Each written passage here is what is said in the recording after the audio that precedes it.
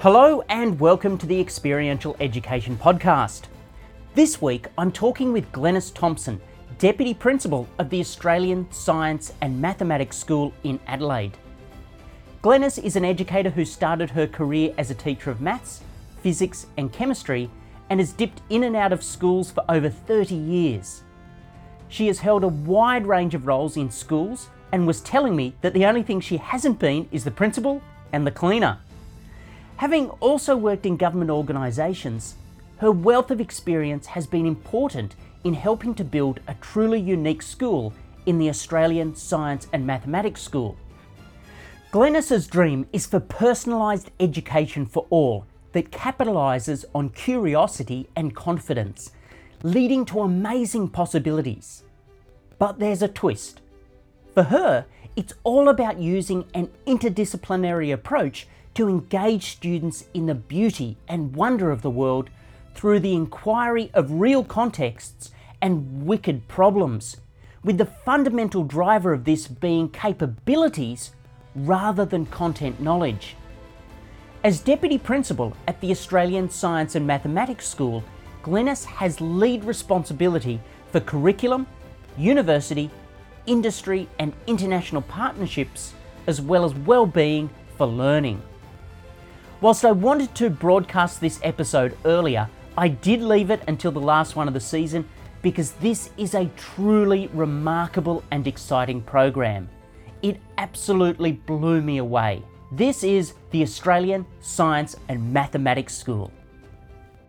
I'm here today with Glenys Thompson at the Australian Science Mathematics School in Adelaide. Thanks for joining us. Oh, my absolute pleasure. Could you give us a little bit of a background to the school and how you ended up at the school? Sure. So the school was purpose-built as a lighthouse school for maths and science education in the state about 15 years ago. We're in partnership with the university, which is based on our same campus, Flinders University, and it's a true partnership because they own the land and the Department of Education in South Australia here, they own the building. So it can't be much more of a partnership than that. The absolute charter of the school is around being a lighthouse school to show how things can be done differently, and also we have significant outreach programs which work with people all around our state and indeed interstate and overseas around how maths and science education can look quite different. In terms of how I got here, I'm a very old maths and science teacher and I've done lots of different roles. In my role previous to coming here as the deputy, I was working on a program which aimed to upskill and recruit maths and science teachers for our system. And it was through that program that I had a lot to do with this school, and it's such a great school that when the deputy's job came up, of course I applied. It's an amazing open plan setup. Could you give us a little bit of just a description how you've set it up, the learning spaces? One of the things people notice when they come to our school is that when you come in the front door, you pretty well walk straight into the school. We don't have a lot of walls. We have some, but not huge numbers. And we don't call anything a classroom. We call it a learning space. And we generally have learning spaces which can hold between 50 and 75 students. And so we have learning planned for that number of students with the right number of teachers, obviously, to go with it. But the big difference in terms of how we organise our learning really is that everything's done in teams. So teams of teachers present the curriculum and plan the curriculum for our students, and students work in teams within their classrooms, and so everything really is done as part of a team. We had a chat also on the way in with a couple of the students who are working together on a project. Are a lot of the subjects collaborative and project-based?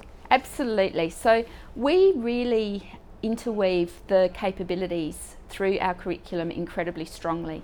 And in fact, we believe the capabilities are way more important than the content. So what we really do is to provide learning opportunities that incorporate the capabilities like creative thinking, communication, collaboration, numeracy, literacy into our learning design, so that we can then have our kids undertake the learning of the content in ways that will actually help them build those capabilities for further on.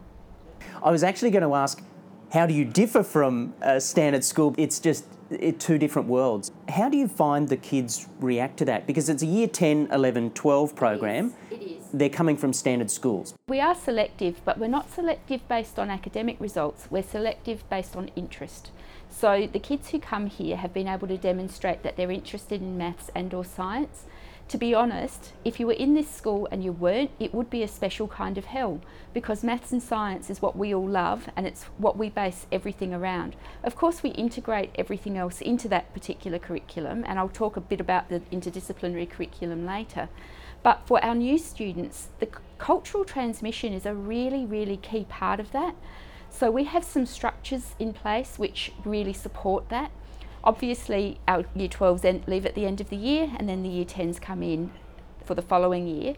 So we have students for the 3 years.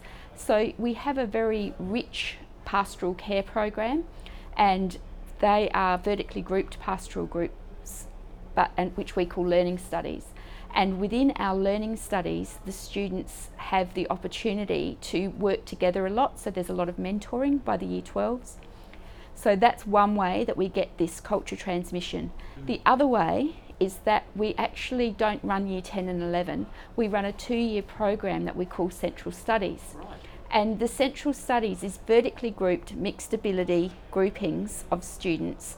So again, the Year 11s take a big responsibility in transmitting the positive culture that we have around here. One of the challenges you'll often find is you have monocultures within schools, and if you don't fit into that, well, you're completely outcast. But there's a real feel of diversity here. Absolutely. There's no uniforms, which I love. Correct, yep, no uniforms. What other ways do you promote that diversity? I mean, that's fantastic with the 3 years all mixed together and not necessarily years as such, other than with academic programs. How else do you promote that diversity? So we also are very committed to the diversity of our school, and so we have international students as part of our cohort. You would never pick who the international students were because we do have such a culturally diverse student population. But we also have celebrations for things like Harmony Day. We really do everything we can to celebrate and acknowledge the diverse groups within our school. And so what the kids will tell you is that everybody belongs here. I think because you've come here because you like maths and science, it doesn't mean you're actually good at it, but that is something that the kids do have in common. And from that, and because of, I think, of the way that we have set up the structures and the way that we design our learning, the really positive aspects of diversity just come out and flourish within what we do in our school. You do get a feeling when you enter somewhere, positive or negative, and I can certainly say it's a really positive vibe. On the other side with staff, what sort of qualities are you looking for in a staff member to help facilitate this learning environment? In some ways it's the same as what we're looking for in the students, to be honest. So we're looking for people who have an interest in maths and science. You don't need to be good at maths and science, but equally for teachers, if you weren't interested in it, again, it would be a special kind of hell. Because it's what we talk about, it's what we frame our curriculum around. So that's a really important thing, that people have that curiosity. We also need people who really like to work at the boundaries, because pedagogically and structurally we are very far from the centre in terms of what normally happens in schools. So we call it organised chaos because we're constantly revamping, revisiting, redefining and reorganising how we do things around here, whether that be within a particular central study that we're running, or whether that's in something like the way we are running assemblies. We are constantly looking at an improvement agenda. And so really, even though it's a 2-year program, nothing ever gets taught exactly the same the next time around, because things evolve and things develop. So with those subjects, you mentioned interdisciplinary subjects. What does that mean? What does that mean for us? And it's one of those terms that's got a million definitions. But for us, what it means is that we really work from big ideas or wicked problems. So we work from something that's out there and that doesn't actually have clean, neat solutions. So this particular semester, we've got students looking at medical engineering. We've got the same students are also looking at the energy equations. What is the best mix of energy? What should South Australia do for its energy? This time last year, when our whole state was cast into darkness, that really started the conversation here very, very strongly. And we also are running a central study based around having a sustainable future. And we're looking at that not only atmospherically, but also through water, through food. So there are different ways that we can look at sustainability.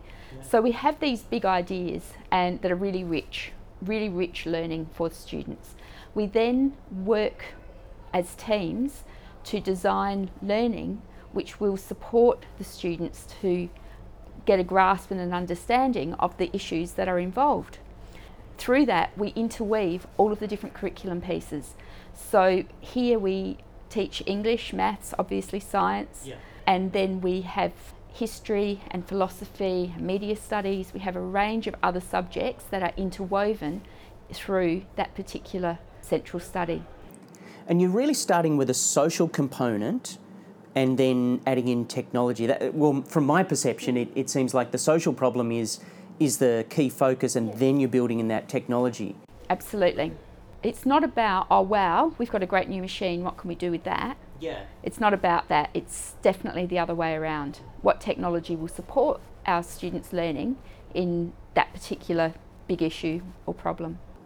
That's really good, because I've seen some other STEM programs and it's totally the other way. It is that we have fancy, cool machines, we have robots, let's play with robots, rather than we have a problem, how can we use robots to solve that problem? I like that. I really like that approach. A really nice little example is there's a new machine called a Voxon, which produces a three-dimensional hologram. And we're one of the first schools around to actually have a Voxon machine. We got the machine, but it's like, where does it fit? Where does it work? And to start with, we weren't quite sure until we'd played with it a bit. But it's actually proven to be an amazing tool in the medical engineering, because it turns out that if you get a scan done now on your knee or your ankle, you can actually get the file, which we can download into the Voxon, which then recreates that three-dimensionally. You can expand it, you can rotate it. So it actually has proven to be a fantastic addition to the learning. But we didn't design a course around it. We worked out how that could support the learning. That's fantastic. I suppose stress testing for engineering. Correct. Anything. It's a really amazing opportunity that we have as a school to be able to use that. You also add in some components of the entrepreneurial side of the journey to some of the projects. Can you explain how that fits in? So last year, for the first time, we decided, after feedback from students and parents, and also with some staff push, we decided that we really were slipping behind a little if we didn't really approach innovation through an entrepreneurial lens. Because with the way that everything looks like it might be going in this revolution that we're currently in the middle of, being able to have some entrepreneurial skills is really a critical piece of the skill set, of the capabilities, that really is what we're going to need in going forward. Perhaps not my generation, but definitely for their generation. So we then worked with some partners, including our university partners and some industry partners, to really develop up learning opportunities where students could use their scientific understandings and knowledge, but apply it in entrepreneurial and innovative ways, including marketing. And through that, we then had an amazing expo which had 400 or 500 people visit it, and the students developed up these crazy ideas. And it was just fantastic. It was quite remarkable. Is that going to be a continuous part of the program now? So that's part of our 2-year program. That will run again in semester 1, 2018. To pick up on those skills though, in semester 2, 2017, we've incorporated those skills into medical engineering, which doesn't necessarily sound like a natural match, but we think it is, because if you develop something, you need to be able to promote it and sell it. And so those skills have been picked up for the students who are currently undertaking investigations and projects around an area of need that they've identified and that they're trying to solve. So for instance, we've got a group of students who are looking at how can we address the issue of low donor numbers through using artificial organs, and they've been investigating the spinach heart, for instance, and so decellularising spinach and then looking at how you could potentially get blood flow through that. Have to remember, these are year 11s and 10s. We're not talking about, PhDs here. So some of the stuff we're doing is at that early research level, but it's very exciting. That is exciting because you never know what will come of that. No. And sometimes it's just one of those aha moments that is totally random that changes the world, like penicillin. Absolutely, absolutely. What was really interesting when we did the concept and create, which is what it was called last year, with the entrepreneurial skills, we actually had some real entrepreneurs come in, people who've actually have made millions and billions of dollars. And one of them, after he walked around, said, wow, there are at least $3 billion ideas here. Okay. Now, we're teachers, we're not entrepreneurs, we haven't gone into business, we don't see that piece, but it's so great that the kids have that opportunity to develop. And I guess that's another really important part of this school. We're all learners. On some things, the kids know way more about it than we do. On other things, we know more. On something else again, neither might know much, so we'll learn it together. But it's actually about facilitating learning through careful learning design rather than a teacher as expert model. Well, just on that point, what's something interesting that you've learned in the last 12 months? For me, the ability to 3D print has been something that for me that I would never ever have done. Even though my background is maths and science, it's not really tech. And so I can now understand and can produce files and design things that can then be 3D printed. What's something cool that you've printed? We got some scans of people and like 3D scans, so you could kind of print your friend. Oh, okay. So that was pretty cool. That's cool. Yeah, I like that. With such an experimental or left of centre type program, there's probably times where kids will fail because they're dealing with something that's totally new and that's untested in the scientific world. How do you as a staff help them move through failure and then recollect their thoughts and move on to the next experiment? I talked earlier about our really extended learning studies program, and a huge focus of that is around having a growth mindset. Growth mindset is something we talk about a lot here, and we're very big fans of Dweck's work in that space. And falling out of that, the whole notion of productive failure is something that we really support, and for both our staff and our students. So it's about, you need to take risks. You need to take calculated risks. You won't always be successful. It's only not successful if you don't learn from it. That's the approach we take. And we take that with our staff and with our students. And what we find is that it gives everybody permission. I guess one of the ways we enact that as a leadership in the school is we work really appreciatively. So we work very much from what's working well and how can we make it better. So it's more solutions focused than what's wrong. Often schools will operate in that what's wrong and try and knock people down, saying, well, you didn't get that right, that's no good. That didn't work. Yeah, and I've seen that. Unfortunately, I've seen that so many times. Well, that didn't work, you should have done it this way. It was a raft building exercise, I remember, a little while ago, and which is always a challenge for the kids. They've got to build a raft and they've got to make it float and they've got to cross a body of water. One of the kids came up with this cool idea. They had these really light water drums that were empty. And so what they would do is as soon as you put them in the water, they'd tear the raft apart because of the buoyancy. And one of the boys said, what if I filled it up 3/4 with water and changed the ballast? And I said, well, it's your raft, go for it.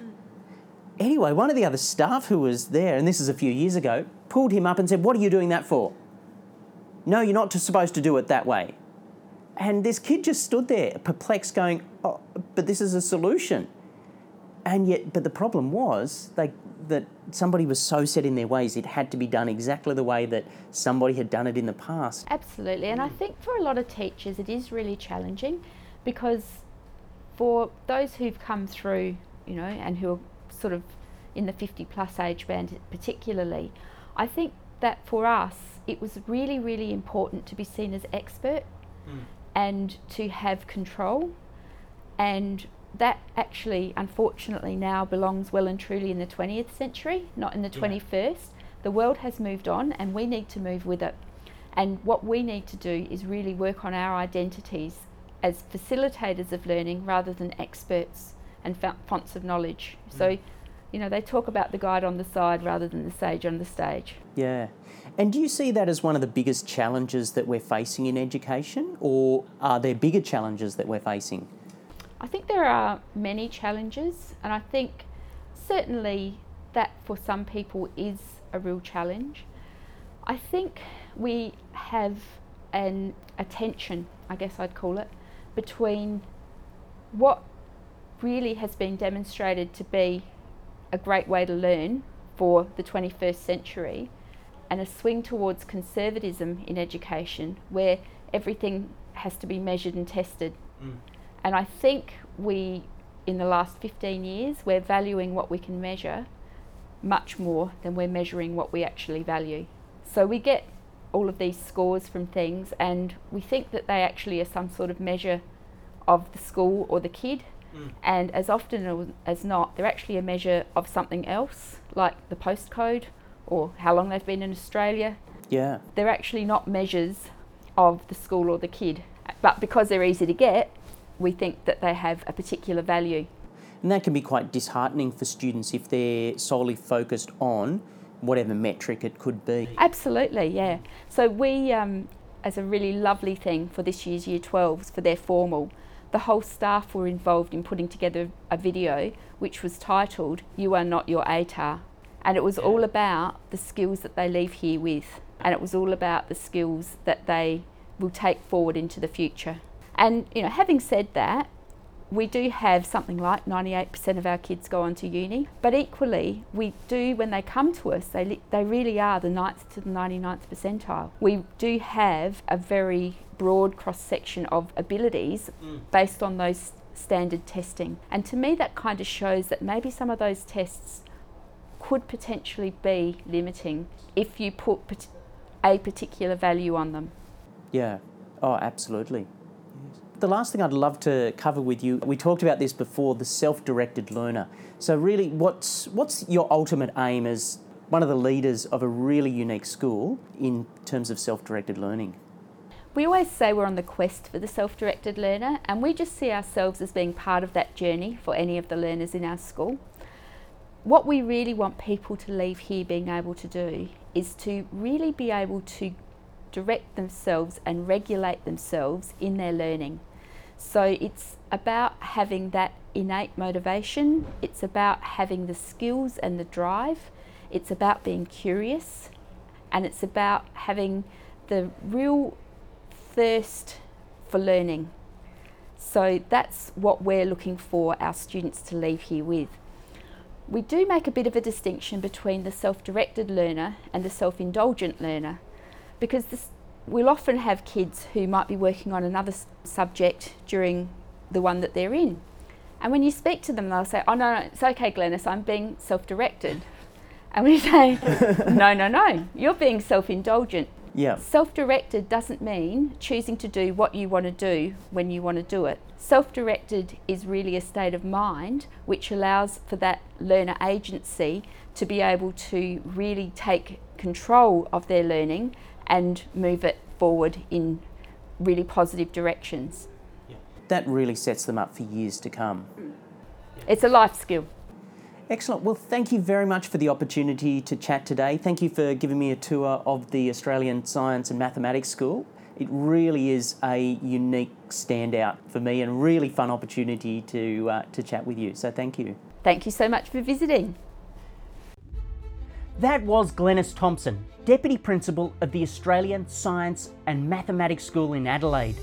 For more information on the Australian Science and Mathematics School, check out the links in the show notes, including a link to the Four Corners episode on future learning. If you're enjoying the podcast, please rate us and leave a nice review.